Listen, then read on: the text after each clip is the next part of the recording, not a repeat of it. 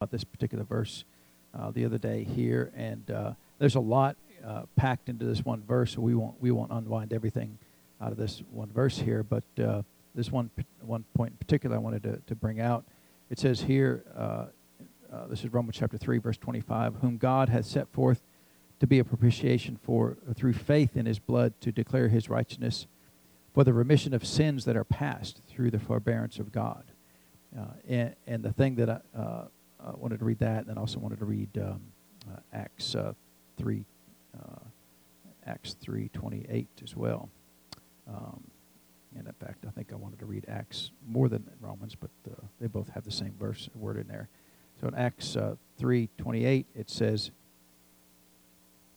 or 3:38 actually. It says, this is Peter preaching, and he says unto them, repent and be baptized, every one of you, in the name of Jesus Christ, for the remission of sins, and you shall receive the gift of the Holy Ghost. And so again, there's a lot of things in this particular verse here, but Peter said we can repent and be baptized in the name of Jesus for the remission of sins. And so the New Testament theology is that our sins are remitted, right? And that word remitted, not a word we often use in a sentence, but it means to be removed. And so the Old Testament theology was your sins were covered. So when you hear about the atonement, right, the Day of Atonement in the Old Covenant, that's when the blood was shed and your sins were atoned or covered, right? So they put the blood on the mercy seat to cover the sins. Well, that's different than being removed, amen? You do it just as an analogy. We went working on this house to make some improvements to this one house, and it was built in the 30s, and so every surface that's been painted has got 5 layers of paint, right? It's got like 2 or 3 layers of acrylic paint, and then like 3 layers of enamel paint, and that's atonement, right? It's just covered over, and it's covered over again, and covered over again. And after a while, it looks like it's been covered over, right? It's all kind of bubbly and not very smooth, and it'll just peel off, and that's the atonement, amen. And so we've been taking this high-powered paint remover and scrapers and things, and getting all that paint removed all the way down to the bare wood, and then when we paint it, eventually it'll be really clean and look like brand new paint. Well, that's the remission of sins. He removes that. He doesn't just cover it over there. He removes it, makes it brand new, and then it's ready for the service of the Lord. And that's the way we live in the New Testament, for the remission of sins. He's removed our sins from us. So he's not just overlooking them, and he's not just covering them with sin, because that's what in fact, that's kind of the way I think about it. That house, they've covered all that with sin, right? All those years they just sinned, and they covered all that paint over all those years, and never, instead of removing it, let's slap another color paint on it, and it's got blue paint, and then like white paint and tan paint, and one year maybe they were just having a bad day. They dark brown paint. If you like dark brown paint, that's great. I got no problems, but it was sin over there. So, and so they just covered it over and over again, and it didn't make anything better. It just made it different. And so we live in the New Testament where he takes all that off. He takes it all the way back down to perfectly clean life. And that's a good theology, amen. We like New Testament theology way better than Old Testament theology. And so what you'll find, and there is, in one case, there is the word atonement used in the New Covenant, but it's a mistranslation, and it should have been a remission there as well. And so atonement is an Old Testament theology, and that's why we don't celebrate the Day of Atonement, right? What's the Jewish name for that? Is it Yom Kippur? What is it? Is it Yom Kippur? Is it Day of Atonement? And so I'm sure somebody will look it up and Google that, right? And so you Google it, right? Because Google knows everything. And so, but it doesn't know the way to salvation, that's for sure. So, but praise God. Let's stand and greet each other for just a minute, and we'll get into praise and worship. Father, we feel so unworthy to do that, and yet you've made us worthy by the Lord Jesus to be able to declare your goodness and kindness throughout the earth. So, Father, we thank you. We glorify you. We glorify your name. We glorify the work of the Holy Spirit, Father. We thank you, Father, for the opportunity to declare with our own lips your goodness and mercy. Thank you, Father. You're worthy of all praise, worthy of all honor, worthy, Father, for us to lay down our lives on your behalf. Father, you've given all things to us. Father, it's such a small thing for us to give you our lives. Father, you've set our eternal destiny in heaven, paid the great price, Father, to ensure that destiny is available to each and every person in the earth, Father. And we choose to accept your work in our lives. We choose to accept the Lord Jesus as our Savior. We choose to accept Him as the one who paid for our sins, died for our sins, was resurrected for our sins, so that there's no longer any issues between God and man. Father, you said that while we were yet enemies, you reconciled us to yourself. When we were enemies, Father, when we were against your name, when we were against your Son, when we were against you, Father, the name of the Most High God, you sent your very own Son. You didn't wait for us to become righteous. You didn't wait for us to remove sin from our lives. You came, Father, in the very lowest part of humanity. When there was no hope, Father, when the earth looked around and is there any hope for salvation? You sent your Son into the world. And so, Father, we thank you. You did that, Father, because you wanted to do it. You wanted to be a blessing to mankind. Father, mankind got them in this error on their own. They got them in the error of sin on their own, through their own choices. Nobody made them do it, Father. But Lord, you got us out by your own choice.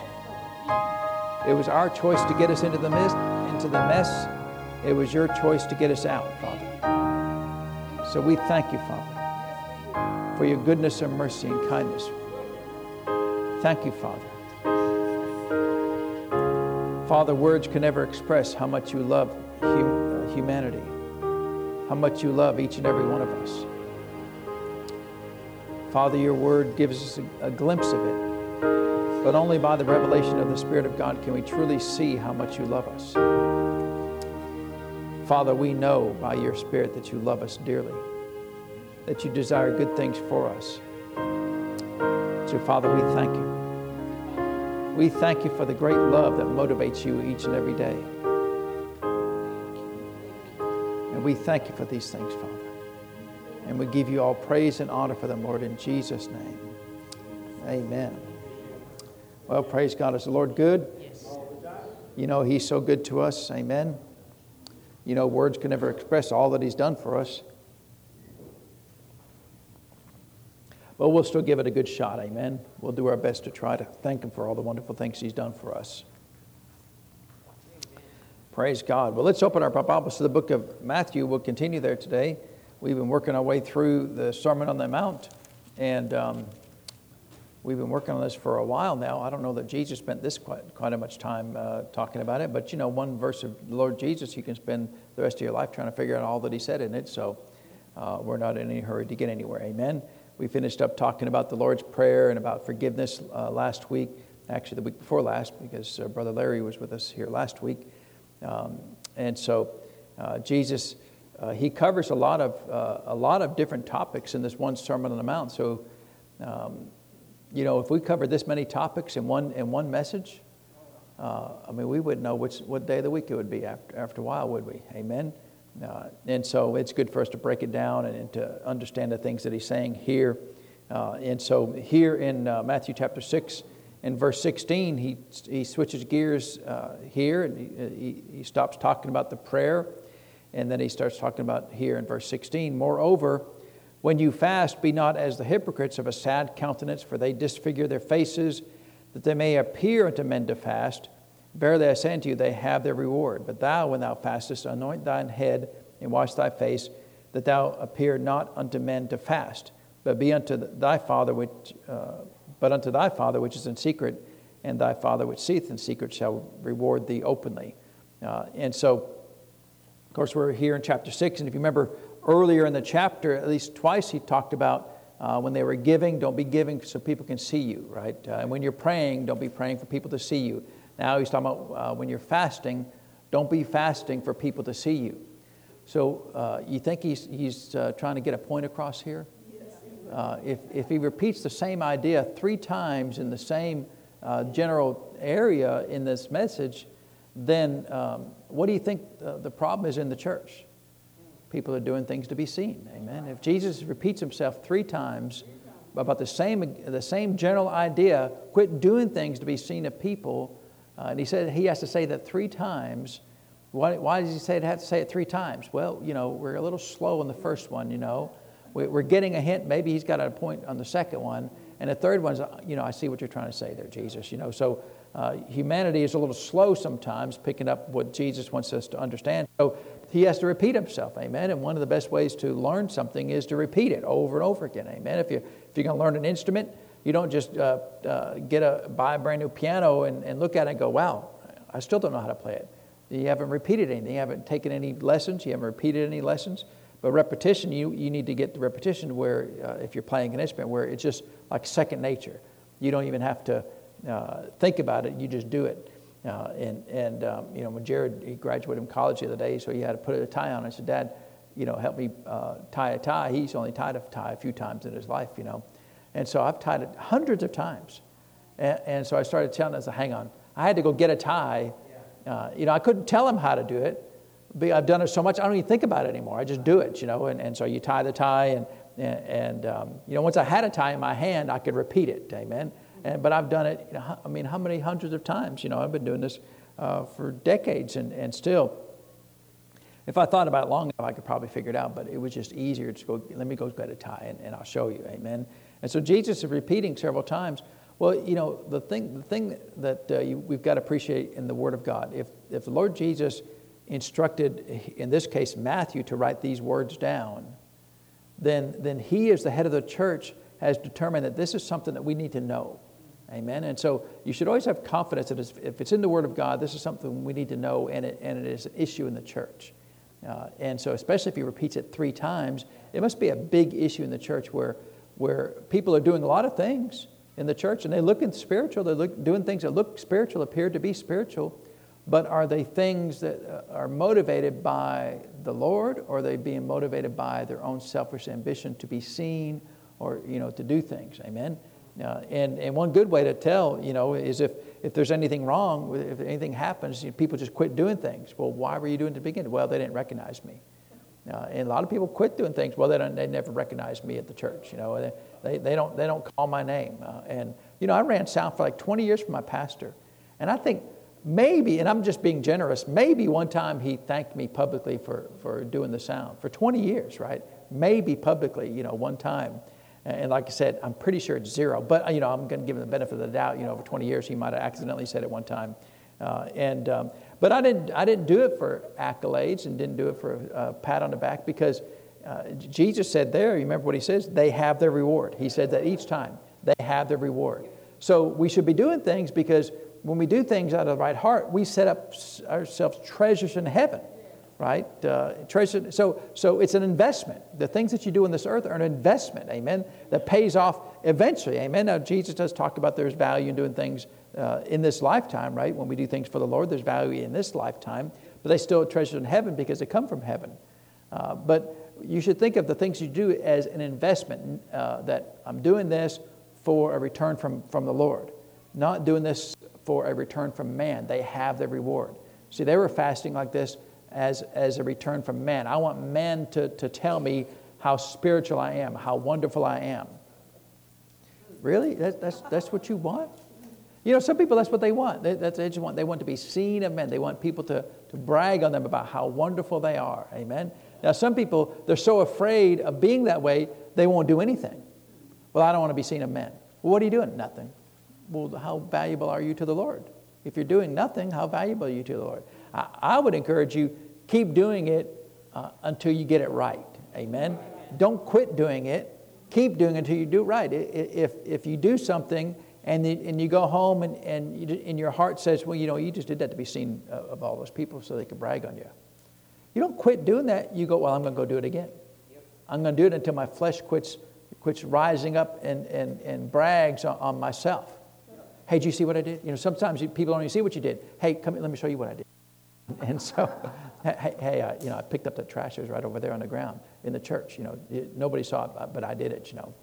It's like, really, I'm super impressed. And so, and that's it. That's the end of that. The value of doing that, because they're not going to get any reward in heaven. That me saying that was wonderful was their reward. Well, that's great, but you can't spend that, right? But what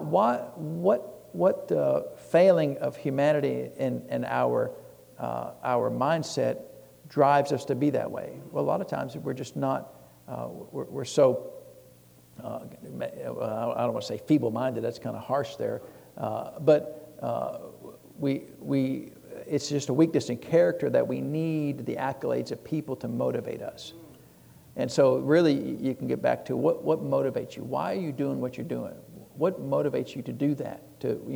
Is it because you just want to be a blessing? See, if you do it because you just want to be a blessing, then you lay up for yourself treasures in heaven. You're investing in your own future, right? The Lord's going to bless you tomorrow. He's going to bless you the day after tomorrow, whatever. I remember a story that Brother Hagin would tell, and this was, of course, back in Depression days, and he had his two different scenarios are very similar, but a minister came through and just visiting, and the Lord said, you give him like $10 or something. It was a small amount of money. Of course, back then, $10 was a lot more than $10 is today, but he kind of struggled with it because, oh, Lord, this is like money for Christmas. I'm planning on buying my wife something for Christmas, $10, like a new mop or something, and so, what's that? Here we go, yeah. And Lord, I was setting that money aside. Well, you give that to him. And, so he kind of struggled, but he did it. He okay, Lord, I'll do it, And he just gave the money to the fella. And then another fella came through, and they dropped him off the bus dropped him off at the church. He said, I'm just passing through. And the Lord said, you give him like $12.50. Again, not a whole lot of money, but again, it's like, well, Lord, that's, he made like $30 a month was his salary from the church. So $12.50, that's a lot of money for, if you're making $30 a month, that's a lot of money, right? And so he gave it to the fella. And then later on, he found out that he knew the family, and his mom was telling him, somebody gave my son this money, and he was broke. He stopped where he did because that's as far as he could buy a bus ticket for. He was trying to get home, and so someone else gave him some money. Of course, she didn't know that it was Brother Hagin that gave him the money, and of course he didn't say, "Yeah, that was me. I did that," because that would have been the end of the reward, right? If he had done that to get the accolades of men, then now in the right scenario, he could have told her that it was him. But again, if that rises up in your mind to do that, to get some accolades of men, to let them know how spiritual you were, then you're violating what Jesus is talking about here. Amen. You're doing things to be seen of men. Amen. Now, it's nothing wrong with doing things, but what's the motivation? And so, now who can judge that? Well, only you can judge that. I can't look at two people doing the exact same thing and say, well, they're doing it right and they're doing it wrong. Amen. They're doing it for the right motivation. And I've seen, I've been in church for a long time, and I've seen a lot of people, even when I was with my pastor, they did a lot of things at church, but they only did it to get in good with the pastor. They didn't do it for the Lord. They did it to get in good with the pastor. And that's the wrong motivation because, okay, yeah, you got it in good with the pastor. You can't spend that. That doesn't raise anybody from the dead. Doesn't fix your finances. But sometimes people they're fine with that. That's all they want. They're very short-sighted in their life. Short-sightedness is what's good for me right now. You need to have to take the long game and think, well, Lord, if I do this now, it's going to pay dividends tomorrow. Yeah. It's going to pay back tomorrow. You're going to remember this, and I'm doing this to be a blessing to you. And of course, it blesses the church to pick up that little piece of trash over there. But I'm doing this as a long-term investment. And so, so he helped out this fella. He gave him some money, get a bus ticket, got the rest of the way home. And then like 2 years later, it was a long time, 2 years later, there was a lady came into the church in a wheelchair, and the Lord said, now you go over there and you speak these things to her directly in front of her and command her to get up out of the wheelchair, and she will. And so, of course, he did. He did that, and she did that. And the Lord healed her supernaturally right then. And as soon as he got done with that, the Lord spoke to him and said, if you hadn't given that money away 2 years ago, I couldn't have used you today. That, and he actually forgot. He said, what money are you talking about, Lord? And to remind him with those 2 times, right? That one time with just the money just before Christmas, and then one time with the money for the bus ticket. He said, I couldn't have used you here if you hadn't done that there. Now see, if he had done that and then bragged to everybody about what he had just done, he still couldn't have been used, because he would have had his reward right then. He wouldn't have got the reward of being used of the Lord years later to assist somebody to get out of a wheelchair. And so, stories like that help us understand the value of doing things, amen. And so, of course, he's talking about, in the context here, he's talking about fasting. Of course, in the New Testament, there's not any requirement to fast. There's no commandment in the New Testament to fast. And so I thought it'd be helpful to just talk a little bit about fasting and why we do that. And let's turn over to Luke chapter 18. So this is going to be a little bit more on why we don't do it, right? And then we'll talk a little bit more about fasting, and really, is fasting something we should do? We'll get into that a little bit as we go on. But there's no commandment to do it, right? So if there's no commandment to do it, no instruction from Paul or James or John or anybody, you need to fast. Now, in the Jewish nation, there were laws, fast so many times a week, whatever, and so they would follow that religiously, obviously. But for the New Testament church, there's no requirement to fast. And so if you want to fast, that's great, and we'll talk about what fasting is, but there's no commandment to do it. So let's look here in Luke 18, and this is one of my favorite parables. I'm kind of shoehorning this in because mostly I just like this parable, right? And so, but it fits good. It says, and this also helps us answer the question, why do people want to be seen when they fast, right? Or when they do anything, when they pick up the trash or when they do anything. Hey, I want you to know I did this. And even if they don't say those words, if that's their motivation, they don't have to say those words. But if their motivation is to be seen of men, then what's the character flaw in us that must be like that? Well, answers that question for us. And so he says here in Luke chapter 18, verse 9, and he said, he spake this parable unto certain which what? Trusted in themselves that they were righteous and despised others. 2 men went up into the temple to pray, one a Pharisee and the other a publican. Now, a publican is a tax collector, one of our favorite people in all the world, right? Tax collectors. It's funny because I didn't build it. I had a garage built at my house, an external garage built at my house, and it was like the last stroke of paint was put on the thing. And the tax assessor showed up. It's like, how'd you even know? How'd you know this was here? It's like, okay, and we're done. And they pulled in the driveway. It's like, where'd you come from? Were you spying on us? And they were out there measuring the garage. Yeah, we got to measure for taxes. It's like, well, because there's no way they would even know it was there unless that neighborhood was even there unless you were there, right? And so, I don't know what in the world, right? And so I know all about publicans. So publicans were not highly favored back in the day. And it's been 2,000 years, not really much has changed, right? And so here they are, they're both praying. They're in the temple praying, the Pharisee and a publican. The Pharisee stood and prayed thus with himself, God, I thank thee that I am not as other men are. I love that line. Lord, I thank you I'm not like all these other terrible people. I'm so much better than them. And so that other extortioners, unjust, adulterers, or even as this publican, I'm so much better than this guy. It's terrible, right? It's the worst prayer ever, and yet he's in the temple of God, praying like this. Amen? You reckon there's anybody else ever prayed that way? Lord, I'm so much better than everybody else, Lord. I mean, there was, again, there's another Brother Hagin story because he got some great stories. He was in a prayer line, and this one lady, she'd been in the church for 1,000 years, right? But she never could get healed. Never would get, go to every prayer line, never get healed. Everybody else get healed. She wouldn't. And so as he's praying for people, he gets close to her and he hears her pray. She said, Lord, you got to heal me. She said, I do more in this church than everybody else. I work harder than everybody else. I make more potato salad than everybody else. Lord, you gotta heal me. I'm so wonderful. You should never try to prove to the Lord how wonderful you are to earn His favor. Amen? Because the Lord's like, what'd you do Tuesday? Well, I don't want to talk about Tuesday, Lord. Yeah, but let's talk about Tuesday.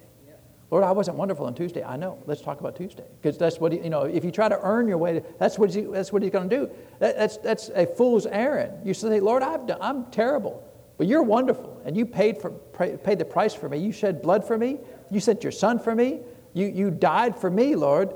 And so in His name, I come to you. That's a way better way to, because then he's like, well, then you're not coming in your own strength. You're coming in because on behalf of what I've done for you, right? That God, for Christ's sake, has forgiven us. Amen. For what He did. Well, Lord, you said you'd forgive me if I came in the name of Jesus. So I'm not coming because I'm wonderful. I came because Jesus died for me. But that's not, the publican had never heard that message, right? Or even as this publican, I fast twice in the week. I give tithes of all that I possess. And so what's he doing? He's giving his resume to the Lord about how wonderful He is. Amen? None of us have ever done this, right? Now, Lord, you owe me, right? I helped all these people. I did all these things, and so, now look, there is an aspect of things of sowing and reaping. You say, Lord, I've done what you told me to do. And so, in that regard, that's fine. But he's not, if you say, Lord, I'm reminding you that you said if I did this, I'd do that, you're not trusting in yourself, you're trusting in the Lord that He'll do what He says He's going to do. Amen? Because didn't He say, given it shall be given unto you? Yes. So you can say, Lord, I gave, and your word says if I do that, then you'll give unto me. So I'm not trusting in me, I'm trusting in your word. Amen? But see, he's trusting in himself. Lord, look what I've done. Yes. You owe me now, right? You owe me because I fast twice a week. Wow, that is so impressive, right? And the publican, in verse 13, standing afar off, would not lift up so much as his eyes into heaven, but smote upon his breast, saying, God, be merciful to me, a sinner. So he's trusting in the mercy of the Lord. The Pharisee's trusting in his own good works. And so I tell you, this man, this publican went down to his house justified rather than the other. For everyone that exalteth himself shall be abased, and he that humbleth himself shall be exalted. And so what's the issue with the Pharisee? What did he say in verse 9? This parable unto certain which trusted in themselves. See, when you do things for the motivation of being seen, you're trusting in yourself. Unless I get it, unless I get this accolade, unless I get this pat on the back, then I'm not going to advance in this life. Instead of saying, if nobody sees it, Lord, I'm going to still do it. I'm going to trust in you that you see it. And see, that's really the motivation of doing anything is, Lord, if nobody sees it, I'm doing this because I know that you may not pay up on Saturday, but you always pay up. That it's sowing and reaping. If I sow this part of my life, because really what you're doing by helping somebody is you're sowing your life into their life. Amen. Whether it's finances or just time, right? Sometimes just helping somebody to be there, amen, is a great value. And so the reason why we oftentimes want to be seen of men is because we trust in ourselves. And really what you're saying is you don't trust God. You don't trust that God's going to do what He says He's going to do. You don't trust that sowing and reaping really works. You don't trust that He's got your back. But if you could ever get to that point in your life where you really just trust God, life is so much easier. Yes. Because you just do what you know to do. That'll never pay off. Well, it always pays off. Yes. Amen. Helping them, it's a waste of time to help them. Really? Doesn't seem like to me that it's a waste of time to help them. Nobody's ever going to see you doing that. I was thinking about this the other day as this little gnat's flying around here. In a church when I was with my pastor for all those years, I wasn't perfect by any means, but I was there to help him. Whatever he needed me to do, I was there to help him. I look fast forward to today. We're here in this church, and I'm so thankful that I spent those years being a blessing to him and sowing and reaping, sowing into his life and ministry, because I think about all the revelations that the Lord has given to me, even the time that I've been a pastor, right? From the time in 2008 till now, all the things the Lord has taught me and has invested in my life and the life of my wife over these years. And I know that that those things would not have happened if we had not sowed into my pastor, right? Because Jesus said, if you're faithful over another man's, he'll make you rule over your own. Amen. Did he say that? Jesus said that. Amen. And I've talked to the Lord about it, and not that I care, but I said, Lord, what about all those folks that are not faithful in their church with their pastor, but then want to go and start a church on their own?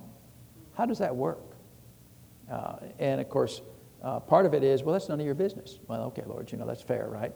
But also, the Lord said, I will bless everybody as much as I can in every way that I can. And so really I leave all that alone. But I know a lot of people that are unfaithful with their pastor and then want to go start another church because, well, I should be a pastor. That's great. I mean, I got no problem with that, right? But you should be faithful where you are first. Yeah, and really, you should always be faithful wherever you are. Whatever your hand is being laid to, that's what you should be faithful over in that moment. It doesn't matter what the Lord is going to call you to in the future. You should always be faithful where you are. Because if you're not faithful where you are, why are you there anyway? Why are you doing anything in that church? Why are you doing anything for that pastor? Are you don't just trust in yourself? So I'm just biding my time. Right? Someday I'll get my own. Well, that doesn't really work that way. Amen. See, that's just trusting in yourself. Trusting in the Lord. So, Lord, I'm here right now. I'm going to be the best blessing I can be right now. In fact, years ago, when I was running the sound, I talked to, it was the assistant pastor at the time, and I said, I'm not going to be running sound forever. Someday I'll be in the ministry. And that was a long time ago. It was a long time before I was a pastor when I said that. When we got married, Chris knew I'd be in the ministry someday. We talked about it. Someday I'll be in the ministry. What's it going to look like? I don't know. But someday I'll be in the ministry. And so she knew going in. It wasn't like a surprise. What? It was a good thing, right? But we didn't know what it looked like. But that fellow, that associate pastor, looked at me. He said, I don't see it. You'll never do anything but run the sound. And I thought, this man will not help me get to where I need to be. Now, when I was running sound, I was faithful, right? I studied. I read books about how to run sound. All the technical knowledge about wires and cables and connections and all those things. Did all that stuff and learned how to run the soundboard as best I possibly could. I was faithful to do that, amen, during those years. Even though I knew I wasn't going to do that forever. But see, a lot of people's like, well, I should be running sound. I should do something else. And they'll run the sound halfway. Why? Because they trust in themselves that they're going to get to where they need to be by their own works, rather they're figuring out how to get there instead of being faithful and let the Lord do it. We shouldn't trust in ourselves, amen. Don't trust in yourself. I mean, you could, but it's like people say that when you go to the courtroom, and they say who is representing you? Have you got an attorney, or are you representing yourself? So I'm representing myself. Well, you know what they say? They say that only a fool has what's the phrase? You just said it, right? Only a fool hires himself. Only a fool hires himself as an attorney, right? And so there you go, right? And so only a fool will trust in himself to get the blessings of heaven. Amen. And so don't trust in yourself. And that's what Jesus is saying. He said 3 different times in the same context there, stop trusting in yourself. Stop believing that you're the only way that you're going to be promoted in this life, that you're going to get exalted in this life. Because Jesus said you can be exalted, but you've got to humble yourself and stay in the position that you're in right now. Amen. What's the purpose of fasting? Let's turn it back to Isaiah. It's funny because this is Old Testament, right? We're reading. I'm going to read some verses out of the Old Testament.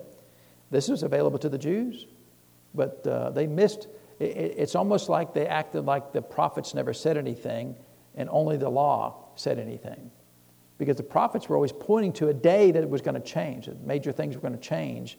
And instead of looking for that day, which was accomplished with the Lord Jesus, they ignored that and went back to the law. Because the law is easy, right? You can trust in yourself with the law. So we're going to be looking at a couple things here in Isaiah 58, but let's start here in verse 4. It says, "Behold, ye fast for strife, you fast for strife and debate, and to smite with the fist of the wickedness. You shall not fast as you do this day, to make your voice to be heard on high." So the prophet is telling the nation of Israel that you should not fast as you do this day to make your voice to be heard on high. So that's why people think they fast, is to make their voice to be heard by the Lord. Lord, I'm fasting, you're going to hear me. And that's not why we fast, right? Because a lot of times people think, so just in general, what is fasting? Well, fasting is just, it just means to generally speaking, it means to not eat, usually like a meal. And in theory, you're supposed to take that time that when you are eating to spend that time in prayer, right? So that's the general idea of fasting is I'm going to fast, or I'm not going to do something that I normally would for the purpose of spending that time in prayer. And that's really, ideally, if you ever do fast, like a meal or whatever, sometimes, and we'll talk about some other fasts here in a minute. But, generally speaking, the general premise of fasting is I'm going to not eat a meal. I'm going to spend that time in prayer with the Lord. But see, even when people do that, they think if I fast, then the Lord's going to hear me because I'm fasting. But he says in Isaiah 58, verse 4, that you're doing it. You're not supposed to do that to make your voice to be heard on high. You're not supposed to say, Lord, I'm fasting, you need to hear me. See, because again, that's trusting in yourself. I'm going to do something to make the Lord, to earn the ear of the Lord, to earn the Lord's favor. And you've got to get out of that rat race. There's such a rat race in the church, is to do things to earn God's favor. You've already been reconciled, which means to be restored fully to favor. And he did that when you were enemies, right? We talked about that earlier, Romans chapter 5. While we were enemies, we were reconciled, restored fully to favor. So you've already got the favor of the Lord. There's no need to earn it. Just do it because you want to spend some time with the Lord. That's fine. And if you're too busy to find time during the day, then skip a meal and spend that time with the Lord. Amen. But sometimes people just fast and they're not spending that time in prayer. So really the whole point of fasting is to have the time set aside in order to pray. So you don't have to fast. You can pray at 2 o'clock, right? You can pray at 9 p.m. Unless you're eating dinner at 9 p.m., I don't know. If you go to Europe, you start dinner around 9 p.m. It seems like they love late dinners, But the Lord's saying here, you don't fast to be heard. You don't fast to change me. You don't fast to change the Lord. Amen.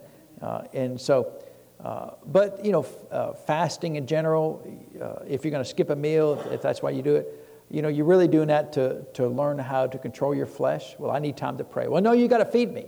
Shut up. I'm going to go pray. So you do it a lot of times to start getting your flesh, your physical body in line, right? To quit, to having it, stop ruling your life, running your life. Because some people, if it's time to eat, the world stops spinning, right? I've got to eat. Kids ever coming when they're young, I'm starving. You're really not starving. I mean, how many minutes has it been since you ate last? It's been like 8 minutes since I ate last. I'm starving. You're really not starving. You could probably go like all the rest of the afternoon without actually eating, right? So part of fasting is valuable because it's helpful for you to not have anything in charge of your life other than your spirit man. If your flesh is controlling you, or you have to eat, or you have to sleep, or you have to do this, or you have to do that, then you might want to check up on whether you need to fast or not in those areas of your life to get that back in control. Set aside dedicated time to pray. This one we'll talk about as we get there, to remove doubt and unbelief from your life. And that's a great use of prayer. In fact, when we get there, I've been meditating on these scriptures, and one day I was about to get up, and the Lord spoke to me. And sometimes He'll do that, just say something. And we'll find out more as we go along. He said these words, that all sin is rooted in unbelief. All sin is rooted in unbelief. And so we're going to find out how fasting can help us fix that problem. Amen. And so we're here in Isaiah 58. Let's come on down to verse 6 here. He says, is not this the fast that I have chosen? The Lord speaking through the prophet that their fast was skip a meal, right? Don't eat a meal. And remember what Jesus said, you're fasting, you put on sackcloth and ashes, right? You put on a frown, oh, it's so hard, I'm starving, right? Well, how many meals? I've skipped, well, I didn't skip a meal, I skipped mid-afternoon snack, right? Normally I have a snack at 2 o'clock, I skipped it. Now, it was so hard to do that. And I want you to know how hard it was to do that. And we're all supposed to go, oh, you're so spiritual. See, that's what Jesus was telling us to avoid, right? To act like the appearance of you fasting. Oh, it's so hard fasting, I've skipped like breakfast. Like not all of breakfast, but like part of breakfast, right? And so I just ate 3 pancakes instead of 4 pancakes. And so, but that could be a fast if the Lord tells you to back off, right? But see, he said, is this not the fast that I have chosen? So the Lord's got a fast that he's chosen. The nation of Israel was thinking, well, I'm going to skip a meal. And he doesn't say anything about skipping a meal here. He said, this is what I want you to do, to loose the bands of the wickedness, to undo the heavy burdens, and to let the oppressed go free, and that you break every yoke. Is it not to deal thy bread to the hungry, that thou bring the poor that are cast out to thy house? When thou seest the naked, that thou cover him, and that thou hide not thyself from thine own flesh. So in other words, fasting, what the Lord says, is being of service to mankind. So really, we're so naturally speaking, left to our own devices, we will all be very selfish people, right? Humanity is selfish. Left to its own nature and devices, it will always be selfish. Amen? That's why you never put anything together with the thoughts of, oh yeah, they'll all do good, right? They'll all do good. When the Pilgrims first came to America, they thought, we love socialism.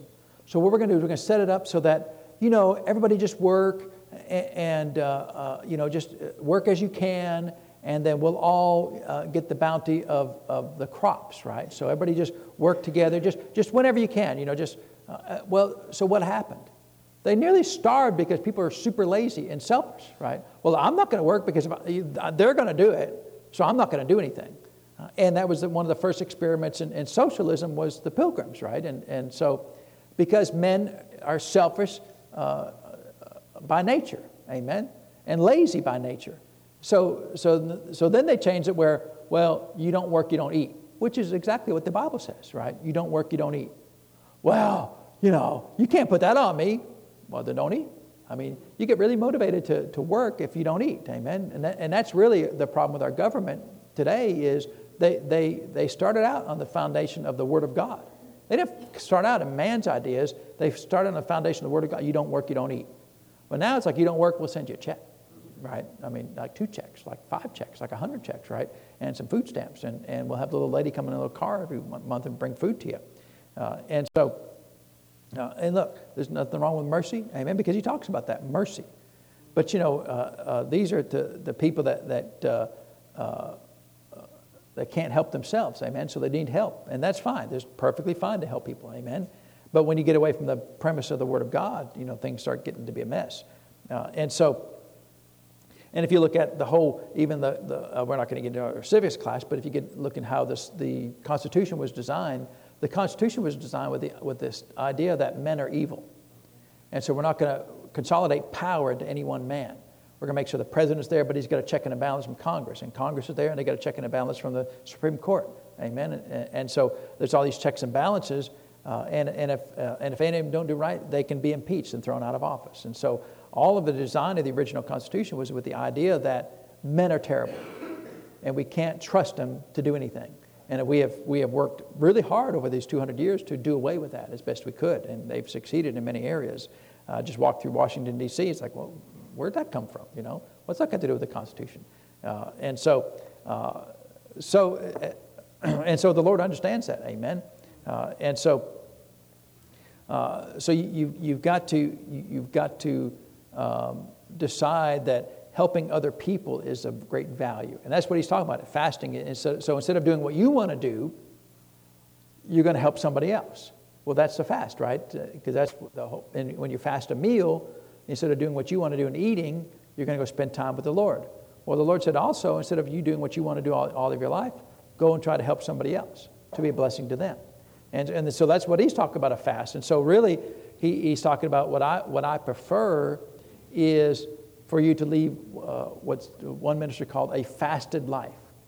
So if you're only ever doing everything that you only want to do, then you don't live a fasted life. Amen. Well, I only do what I want to do, well, then you're a very selfish person. Amen. I'm not mad at you, but if all you ever do is what's on your list of things to do, and if somebody says, hey, you got a minute? No. Okay. I mean, you ever done that? Ask somebody, hey, can I get some help? No. Oh, well, okay then.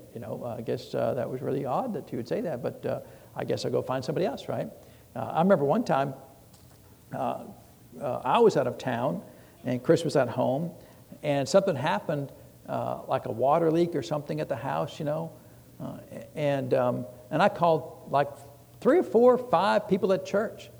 Hey, can you go over there and help Chris? Something's going on. No, I'm busy. And then I went up the food chain, right? And people that we'd helped all these people, right? Done stuff for them. And the last one said, no, I'm really busy. I said, well, I'm just going to find me another church then, because we've helped all of you all. And I was a little annoyed about it, and I think it was fair to be a little. I wasn't in town. I couldn't help her. There's nothing I could do about it.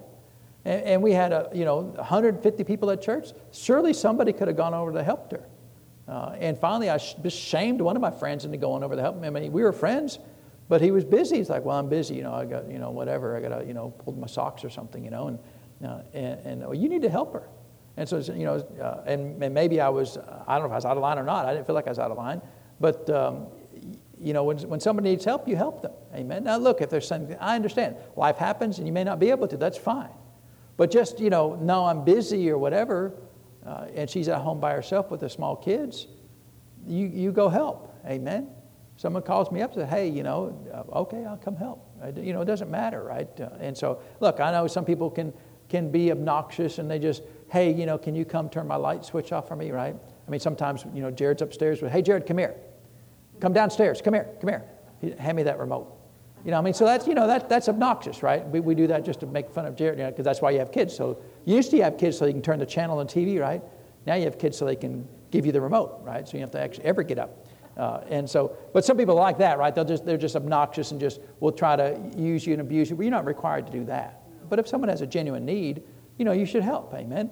And that's the living of the fasted life. So Jesus, it's with the prophet here saying, this is the fast that I've chosen, that you help those in need.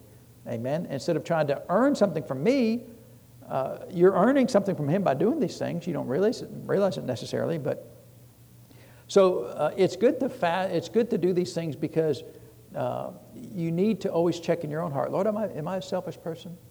Am I being selfish and just I only want to take care of my things? I only want to take care of the things that I want to take care of. See, if your whole life revolves around only you need to check up on that. Amen. Because that's not any kind of a life. It's such a shallow life. If it's only about you, if everything's about you, that's such a sad life to be with, right? But some people are that way. They're just selfish people. I mean, I know people I saw one adult. They were somewhere and this kid, like the 3-year-old, so this adult was like eating potato chips, and his 3-year-old says, "Hey, can I have one?" And they said no to a 3-year-old. It's like what? Wow. I mean, it's just. And people like I know people, they just, you just don't ever ask them for things or for any help because either they'll say no or they'll start tracking it. Well, you owe me, right? I told you about the fellow that I borrowed his truck one time and can I borrow it on Saturday? Yeah, and he shows up with 2 kids. Hey, can you babysit the 2 kids? And like, well, I was planning on working all day, and going to the store, and I'm not going to drive these kids to the store. You don't have any car seats for them. I mean, I don't, and 2 kids. I'm not going to wrangle 2 kids in a. Chris was gone somewhere. I was by myself there, and I thought, well, maybe they're just going to be gone for an hour. They were gone literally all day to like 5 o'clock. And they came back and how was your day? I said, I had a great day. Now, they didn't ask me if I did anything because I literally did nothing. His truck never left the driveway. And I just made a note, okay, this person is not somebody I can get to help me because he wants payment up front, right? Before I even borrow it, I don't owe him. I'm paying him before I even borrow his truck. And so, yeah, the truck sat in the driveway, and I paid him for the use of the truck by babysitting his kids for free. Now, he didn't say, well, because if he had said, hey, okay, if you borrow my truck, can you watch my kids? I'd be like, no. Because when I do something for somebody, they don't owe me. Right? You don't owe me if I do something for you. Because I'm laying up myself treasures in heaven. If you owe me, then I have my reward. And you can't pay me nearly as well as the Lord can pay me. There's no way that you'll ever invest back in my life what the Lord invests in my life. Ever. And so I don't, some people are always like, well, you know, I'm gonna sell this to you. Right? And look, you do whatever you want to do. I would much rather give away something if I can, right? Sometimes the Lord says, sell it. You know, He has told me to sell things, right? But if I can give it away, I'd much rather give it away. Because then there's no payment on yours. See, if you pay me, then that's it. But if I give it to you, then it's on my account in heaven. And then I can withdraw from that account as I have need of. So I love giving stuff away. In fact, you know, June 3rd, we're giving that whole everything, not a building, but everything in a building away, right? Why are you doing that? Because we're going to sow into these people's lives. There's things that people can never afford. Amen. They never paid money for that stuff, right? And even if it's stuff you're just giving away, it's still a blessing. Amen. And so we're about out of time here, but there's a few more things that I think is helpful to talk about in the area of fasting. That because we got to understand what Jesus said about what the Lord told me about that the root cause of all sin is how did I say it? Is unbelief. That's what He said.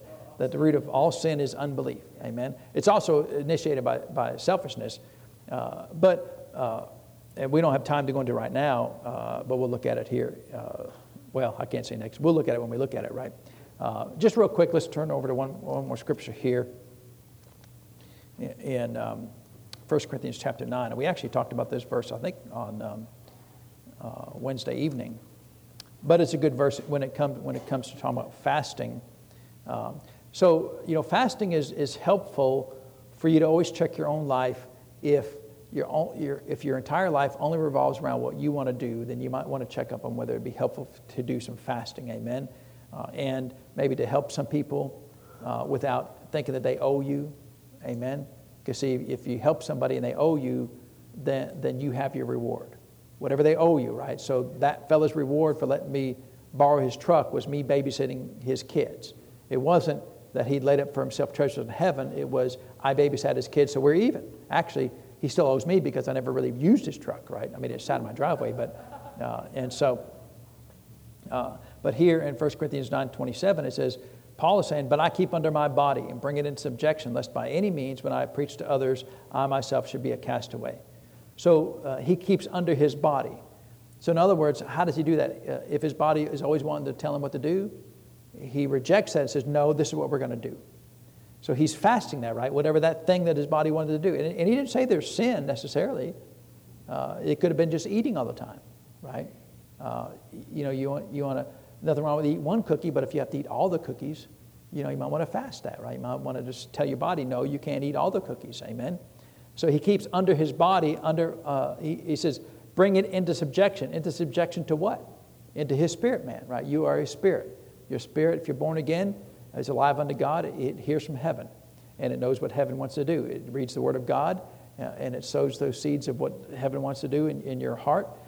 And you know, at any given time, the Spirit of God is there to lead you and guide you in all truth, show you things to come, and he'll let you know. And in that moment, you shouldn't do that. Well, then you'd be fasting that in that moment. Amen. You keep your body under. And so people all the time, well, if I want to do it, I should just do it. I should be free to do it. Well, see, that shows the lack of understanding of when you say, if you feel like doing it, you should do it. Because, see, you are a spirit being. Yes. You're not your flesh, right? All the appetites of your flesh, that's not who you are, right? You have a spirit. And if the world, but especially the church, could understand that as a spirit being, your spirit always, you are a spirit, right? You have a body, you have a soul, and you live in a body, right? That's a good summary understanding of what makes up humanity. You are a spirit. You are made in the image and likeness of God. And when you're born again, you're remade in the image and likeness of God. And so that's who you are, right? And so that spirit being of who you are longs to do what the Lord wants you to do more than anything else. It always wants to do what the Lord wants to do because it was made from God. That's your spirit being. That's who you are. Now you have a flesh, and it has its own voice.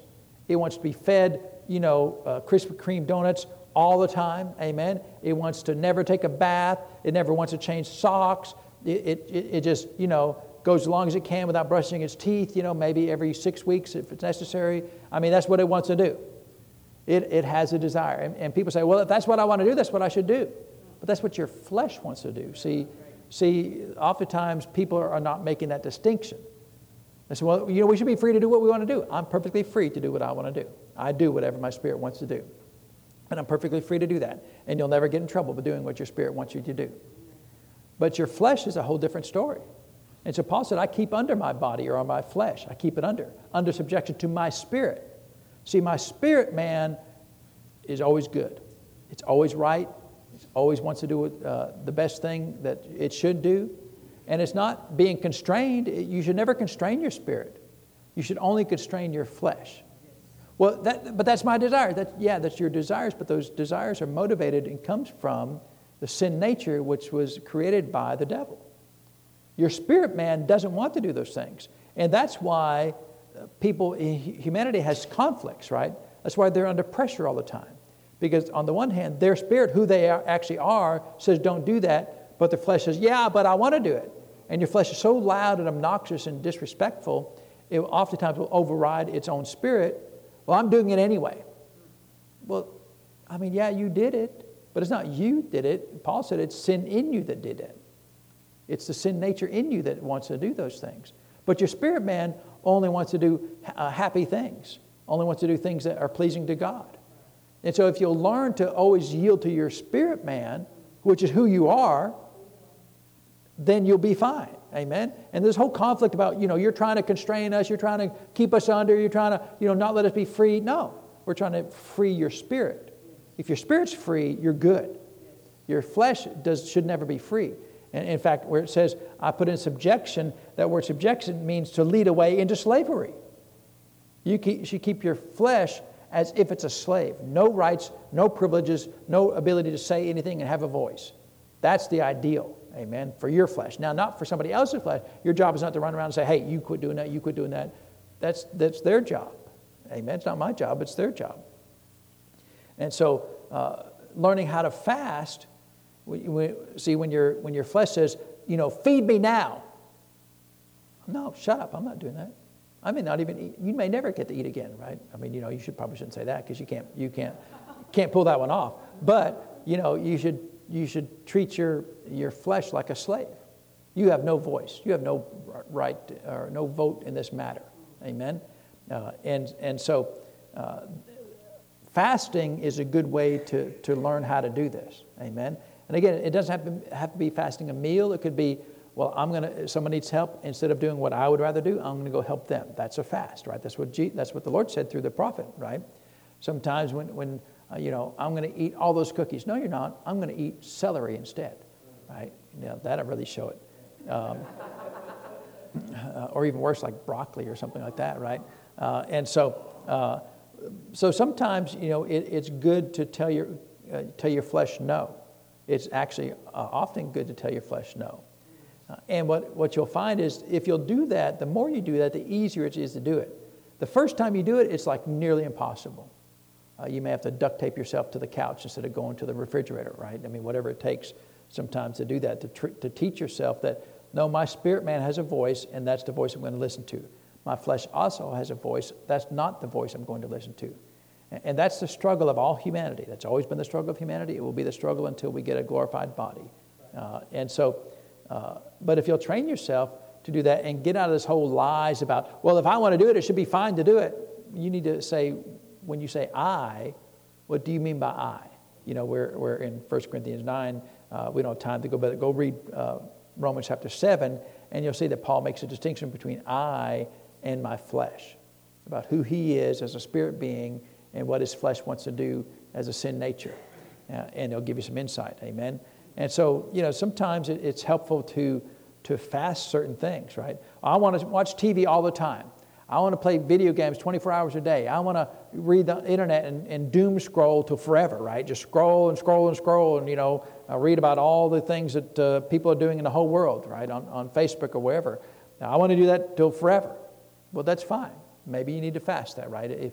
If you can't help it. I mean, like, especially teenagers, you know, they get sucked into these social media things and they get buried in those things. And I didn't even appreciate that much.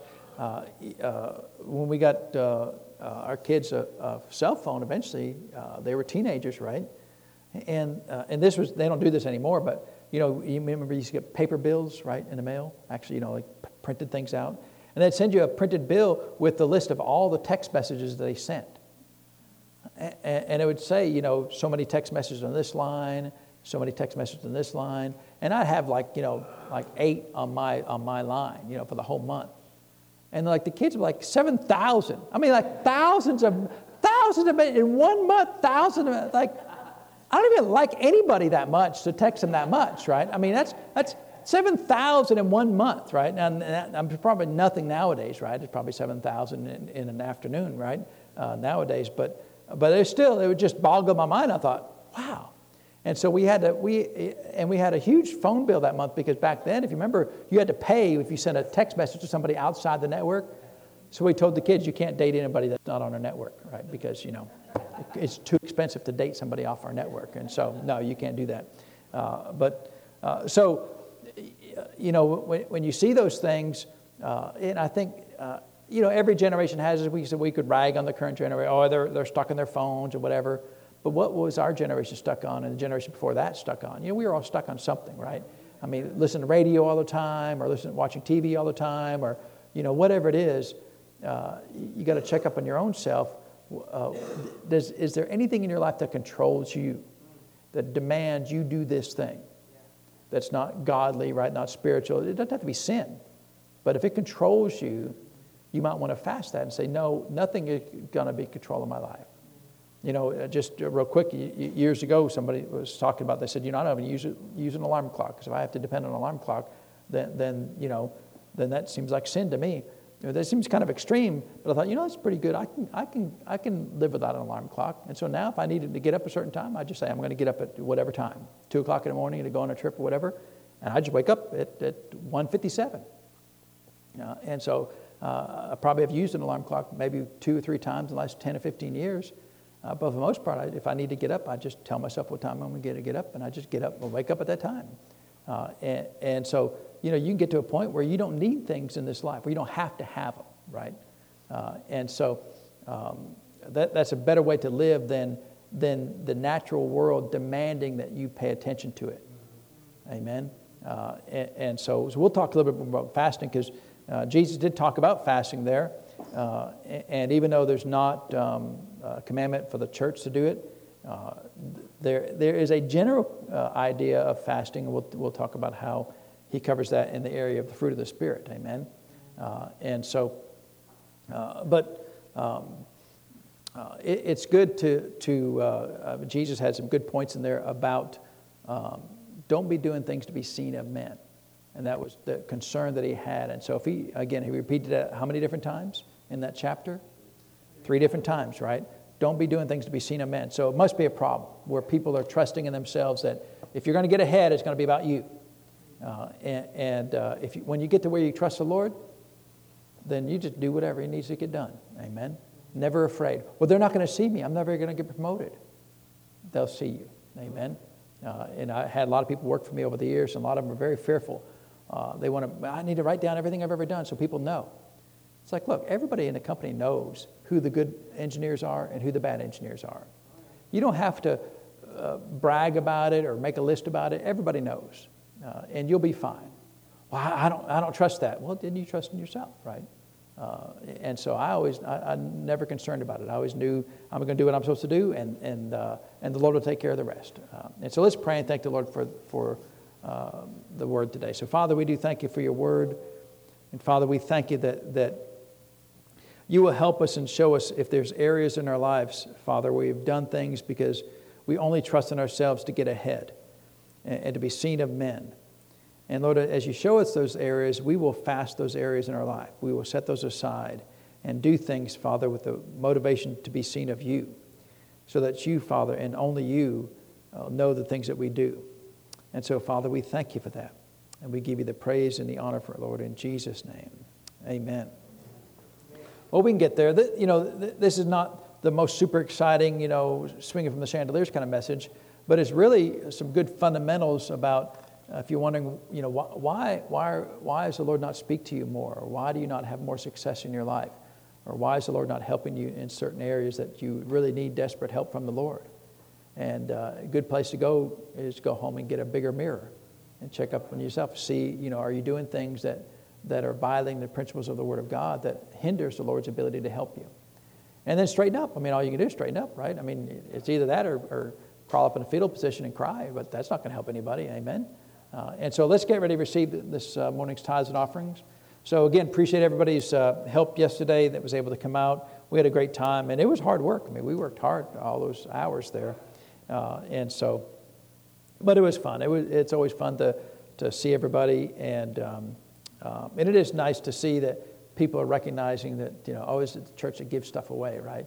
And so we want to be a giving church, amen. Always want to be a giving church and never a receiving church, and that, especially when we get outside the doors, all right? Inside the doors we can receive, that's fine.